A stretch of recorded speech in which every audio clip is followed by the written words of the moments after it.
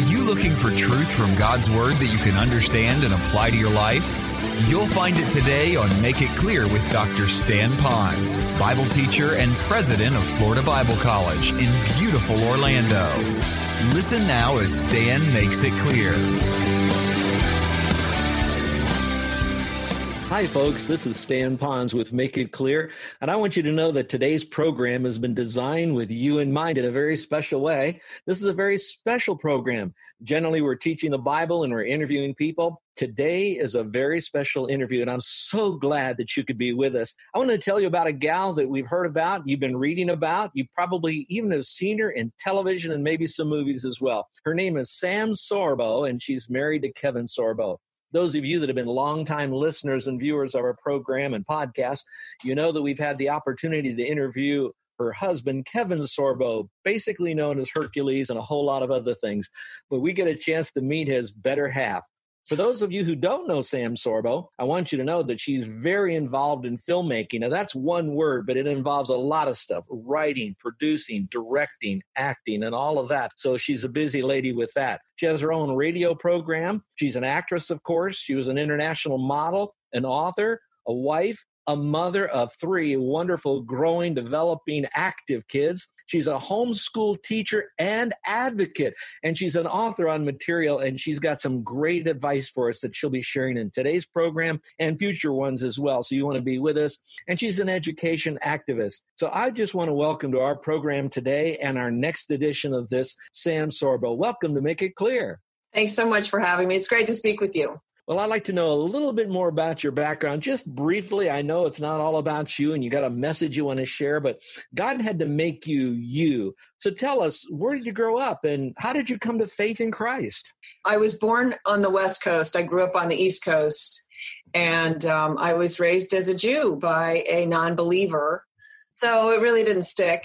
We celebrated Christmas and Easter with chocolate bunnies and stuff. And then in my 20s, I became successful, and I just thought, okay, is this it? Because I was under a lot of pressure growing up. I was very fearful that I wouldn't be able to support myself.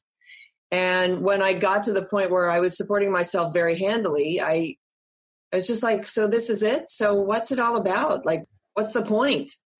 And I went on a search to see if I could find a reason for existence. And what I found instead was basically order in the universe. Mm-hmm. And where there's order, there must be an order creator. That brought me to a belief in God. And then I started checking out synagogues and churches. And I found a church where I just felt like, okay, they get this and I get it too here. And then that, of course, brought me to Jesus Christ. That is exciting. And to know that when you trusted Christ, I'm assuming things began to change in your life in a pretty dramatic way. I honestly wouldn't say that they changed in a dramatic way right away. The biggest drama in all of that was that I lost my fear. And I'd grown up with a great deal of fear. But once you put your faith in the Lord and the idea that there is a higher power, your fear is dispelled. And I had a great deal of fear, and it just lifted. It lifted. So I suppose in terms of dramatic, I mean, that was pretty dramatic. My life didn't change that much. I mean, I still lived my life, basically. Mm-hmm. But then slowly and surely, I started praying to God, and I got answers to my prayers, which was just exceptional. And I've had several miracles in my life, and I believe that we have miracles and that we don't recognize them. So, a butterfly, a caterpillar metamorphoses into a butterfly. And somehow we don't see that as a miracle because all caterpillars metamorphose into butterflies. But if you look at it, scientists can't explain how they do it. They just do. They're like a ticking time bomb that's coded in their DNA. And then they change into a butter. They make a cocoon or they make a chrysalis, and then they change into a flighted creature that looks very dissimilar to what they were before.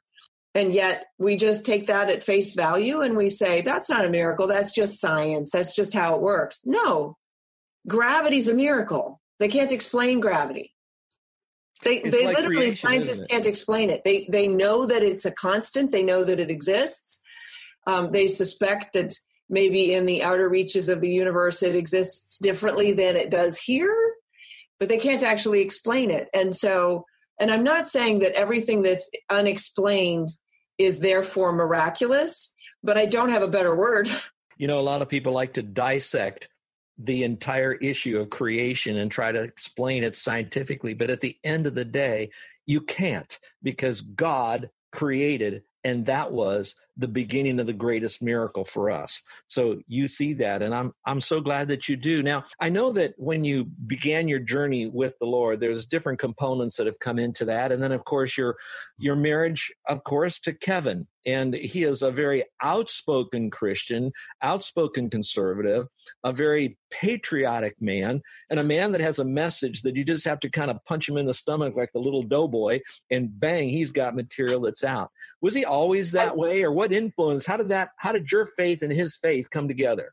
Well, first, I wouldn't recommend you try punching him in the stomach. Yep. So I prayed for Kevin. Okay. So it's actually a really good story, and it's in his first book, True Strength. It's in our next book a little bit as well. But I prayed to God. I said, I reached a point in my career. I was acting full time, was making money, was very happy with the trajectory of things. I was, successful, and but I wanted to be married. I wanted to have a family. I just wanted that. That was the next step. Like I got situated. I was financially independent enough, right? Not financially independent, but I was financially successful. And in LA, you date people, and they're not real. The people, how else to put it? They're no, And so, and every guy that I dated, I could see the end before we began. Like, it was like, no, that's not going to work. That's not going to work. And so I prayed to God, and I said, God, okay, I get it now, because I'm exigent. Difficult is a word that some people might use, but I have standards. And I said to God, I get it. It's a compromise. I'm going to have to compromise something. So here's the deal. Okay. If you'll just tell me what to compromise, then I promise I'll do that. But I just need to know what the compromise is. Shortly after I made that prayer, I flew down to New Zealand. And the meeting that's in the book True Strength, and actually the new book True Faith, is it was just providential. It was an amazing first meeting. We had a ridiculous first date. He was the guy. He was perfect. He was more than my dreams. He was perfect. So, I said, okay, you know what, God, don't worry about it, because, problem solved. Yay. And then about a year into our relationship, he had 3 strokes and he nearly died. And so he ended up in the ICU. While he was still filming Hercules and all? Yeah. And he was young. He was 30 something, and on his deathbed in the ICU. And I knew that he was going to make a full recovery. Don't ask me how. I just had faith. I just knew it. Seriously. Yeah, I had my doubts. There were a couple of things that we go into in the book where it just was crazy. And I was like, oh my gosh, I'm losing him. What do I do? But in the long run, when they released him from the hospital, I just knew he would be okay. But when he was in the ICU, I booked the best acting job ever. There are a couple of things in Hollywood, a couple of acting jobs that are just the best. And you just know that's the pinnacle. And this one happened to be a national network TV commercial. So it's a lot of money. It was a first class trip to New York City. I mean, first class all the way. A commercial for my favorite thing ever, which is ice cream. And it could have been a commercial for a car, which I don't care about, or for a toothpaste, which I could take or leave. But it was for ice cream, which spoke specifically to me. This is why I believe in miracles, because I see the miracles that you might just say, well, that's just coincidence or what have you. So it was a national network TV commercial for ice cream. And it was only, 5 days. So it wasn't like, hey, I got a great job in South Africa. See you in 6 months. It was, do you want me to not go to New York for this phenomenal opportunity that I have because you're lying here in the ICU? And he said, yes, I want you not to go. And I said, oh, so that's the compromise. Done. And that was it. And so God absolutely answered my prayers and gave me the opportunity for a binary choice between my career and my husband. Because in that moment, I recognized that it didn't matter what the career was. It was going to distract me from the most important thing, which was to be my marriage, right? And then I had another choice that God presented to me through my daughter. Tell me about when she was that. a toddler. And I moved to New Zealand. I basically gave up acting. As Kevin got better, I tried to get back into acting, but the Kiwis don't want jobs to go to Americans. And then I thought, well, Canada, because we moved to Canada, and the Canadians don't want jobs to go to. So there were a lot of forces working against me. We did have trouble having children. We were going to have children right away, and that was difficult for us. So we had to overcome that obstacle. And eventually I ended up with no acting opportunities and 3 kids, which I was pretty much fine with. But then we moved back to LA. Oh. And so back in LA, I thought, I'll go back to acting. Let's see. So I got a nanny and I started doing auditions. And my third audition, and an audition is it's like a 2.5, 3 hour sort of lump of time. And so I was gone and I came back and my little girl ran up to me with her little finger. No. I was like, that's odd. And I picked her up and I put her on my hip and she turned right to the nanny who was just standing there cleaning or doing something, smiling. And she said, bye-bye. Oh my. Out of the mouth of babes. She liked the nanny. But she made it very clear that I was to stay home and be with her. And my heart breaks for parents who are pulled away from their children because they think there are things that are more important. You know, I've done a deeper dive into your history because I really cared for you as the one who would want to be on our program. And you are a very talented person that really has a capacity to at least project, but I think there's reality in it, how to keep many plates spinning, but to know which are the most important plates to keep up into the air. And I looked at you, that you are really a full-on personal woman before God, first and foremost. And from that is your relationship to your husband. And you are a wife, and you realize that there is a role he plays, there's a role you play, and the two of you together make more. Then you are a mother to your children, and that you really care for them emotionally, spiritually, physically, socially, academically, and you're really on. And it's not just you have a heart for that. You have so much of a heart for all of that that you then project that, number one, into your husband's career and business. So you co-write with him, you co-produce with him, you work on the projects with him, you sometimes act in the same film projects together. But at the same time, you are full on for your own kids, and you want other mothers to know that it can be done with Christ, and here are some of the things that might help out. And so you are right now becoming, by the Lord, raised up as one who's using a voice for homeschooling. And right now in our history, with this virus crisis going on, you are letting them know, because a lot of parents that really weren't homeschoolers at all, they just dumped them on the public school system, are learning that they now have to take a role in their kids' education. So you've got books out on that. First, starting with the relationship with your own kids and the responsibility there. You've got blogs going on. You got your radio program. You're then seen all over television right now speaking on the homeschool emphasis. Let's kind of segue into that, because God was shaping you for that vision and mission right now. Talk to us about that, won't you? Sure. So I just described that my daughter forced me into clarity. And I guess the overarching comment there is that our culture forces us into obscurity. If that's the word that should apply there. It forces us into a kind of a fog where we are now incapable of discerning hierarchy. So for me, the hierarchy is God, and then family, and then job, something like that, right? And it's important to have that. So even if you don't have God, it's still important to have hierarchy, but it sure makes it a lot easier if you have God, right? Because then you know who you're serving first, and then everything else sort of aligns with that. And because God is good and his morality is true, then you align yourself with those morals. And then you know where everything else sort of stacks up. And, you know, we are order seekers. We're created, of course, in the image of God.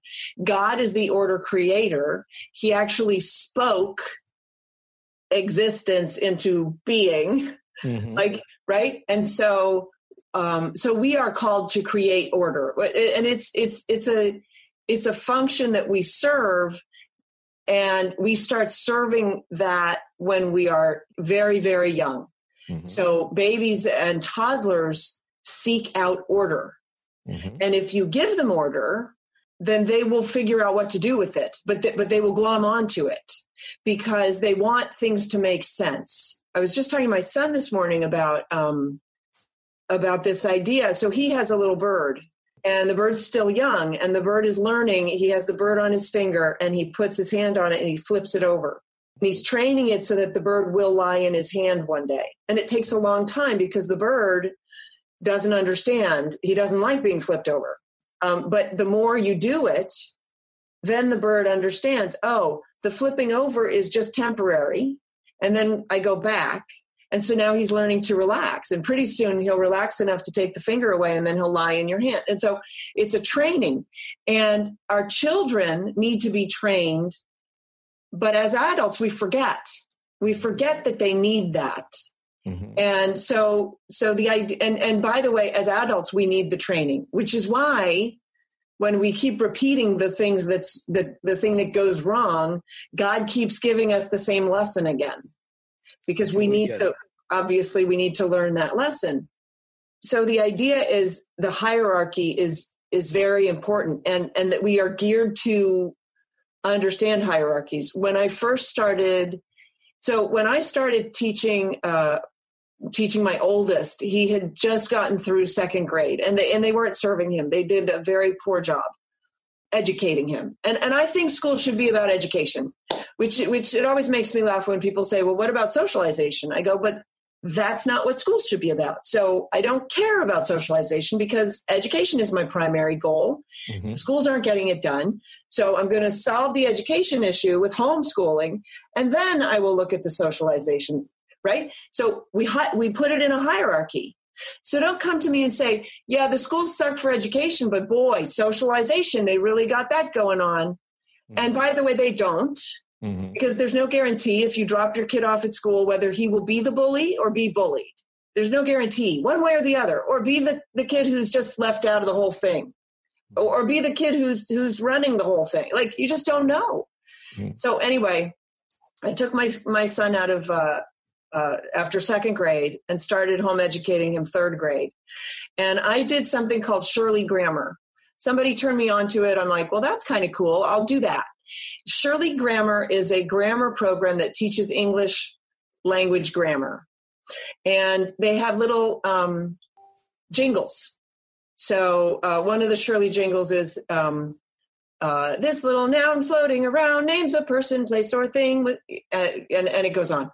And so you teach the kids these jingles, and they like it because music is order, except for jazz. I don't understand jazz. We won't get into that. Music is order, and it's auditory order, which is phenomenal, right? Completely different than sighted order, but very useful. And so we teach them the jingles, and then we teach them that every sentence has a subject, noun, and a verb. And my children used to come to me in the morning and say, can we do the SNV stuff? I want to do the SNV stuff. Because they wanted to create order. Exactly, because God is a God of order. In their heads. In his image. and therefore we fit better into an organized system. And let's just pause for a moment and remind our listeners that you're listening to Sam Sorbo, wife of Kevin Sorbo, but a woman of herself. She is really committed to making sure that kids are educated accurately and correctly and compassionately and courageously. And she does it through the Homeschool Network. And she's got books on this. And I'd like to make sure you that are listening to us right now that you would visit her website, samsorbo.com. samsorbo.com. You're going to find in that website a plethora of information, not only about Sam's background, but also about which she's passionate, and tremendous amount of material that will help you on your journey with your own kids, marriage, and your spiritual journey with the Lord as well. So we've been talking with Sam Sorbo. Sam, continue on. We only have a couple more moments left. And for our listeners, we are going to do a part 2 of this, of course. So we want you to be back for our next edition as she explores this in a lot more detail. And you'll want to come to the program ready to engage, because she'll give you truths and principles that'll be very helpful to you. Sam, continue. Wow, that's quite the buildup. Okay, so I want to talk about how the schools are not serving our children. Mm-hmm. And it stems, we'll have it stem off of order, but I'll reserve that because it's a bit of a longer discussion for our next visit. Mm-hmm. Before I let you go, I want to talk quickly about the new book, True Faith, because this is how you get through the struggles. And so Kevin wrote a book, True Strength, after his, and it took 12 years of my gentle nagging for him to write it. He didn't want to write it because he didn't want people to know just how vulnerable he was. Mm-hmm. True Strength, of course, refers to the strength that he found to battle through that was completely different than the strength that he appeared to have on Hercules, where a bunch of stunt guys made him look super strong. Mm-hmm. And so because that book helped so many people in the long run, his struggles inspired so many people to battle back and overcome. And we have just emails after emails, and people go up to him and hug him and say, well, not anymore, but they used to go up and hug him and say, thank you so much. Your book turned my life around. I made it back from my car accident. I quit smoking. I lost 150 pounds, like just amazing stories. And I thought, you know what, let's do a book, True Faith, about how faith works in everyday life to make life better. And so the back of the book says marriage and movies and miracles. Oh my! So we talk about marriage. We talk about our movies, obviously. A part of the book is the making of Let There Be Light, because that movie was a miracle in many different ways. And I'm going to tell you, people all over the world have seen that movie, and they're still talking about it. They show it again and again and again as they can download it and watch it, and they use it as a tremendous conversation piece. So I'm telling you, that was a miracle to make, but that miracle really brought fruit to the glory of God. Yeah, I mean, the emails that we got off of that film about how it's changed people's lives is it's very moving, actually. So I'm very happy about that. I'm hoping that it becomes a Christmas sort of perennial Christmas favorite. So the subtitle of this book is Embracing Adversity to Live in God's Light. It's available at samsorbo.com. I talk about the fact that we ought to be embracing our adversity. Now, Paul talks about that we should give thanks for our challenges. And, you hear that and you go, say what? No, thank you. No. But the fact is, it's through our challenges that we grow. And if I'd never taken on home education, I wouldn't be here with you today. I wouldn't have written a book. I wouldn't have I wouldn't be on the air. I wouldn't be doing a TV show. I have grown so much. And the miraculous thing is that God then redeemed my acting career. And I want to hear more about that on our next program, if we can, Sam. I tell you what a great program we've had today. Again, those of you that have been watching, this is Stan Ponz with Make It Clear. So glad that you could be with us. Be sure to go to our website, makeitclear.org. There's a bunch of information on there that'll help you. But I also want to invite you to visit samsorbo.com to learn more about Sam's life, but more about her mission and vision in this life for others. And I want to invite you to be back with us next time for Make It Clear. Sam, thank you so much for what you've shared, and I can't wait for them to listen to our next interview with you that's coming up. Thank you so much. God bless you. You're listening to Make It Clear with the teaching of Dr. Stan Ponz, founder of Make It Clear Ministries and president of Florida Bible College in beautiful Orlando, Florida. Make It Clear is dedicated to taking the Word of God with clarity into every person's world. It is the support of listeners like you who make the ministry of Make It Clear possible. You can provide your tax-deductible gift to Make It Clear online by going to makeitclear.org. Or you can mail your gift to Make It Clear, P.O. Box 607901, Orlando, Florida, 32860. Thank you for helping us make it clear. If you would like to have Dr. Ponz speak at your church or event, please send us an email at tellmemore@makeitclear.org. Thank you, and remember to make it clear.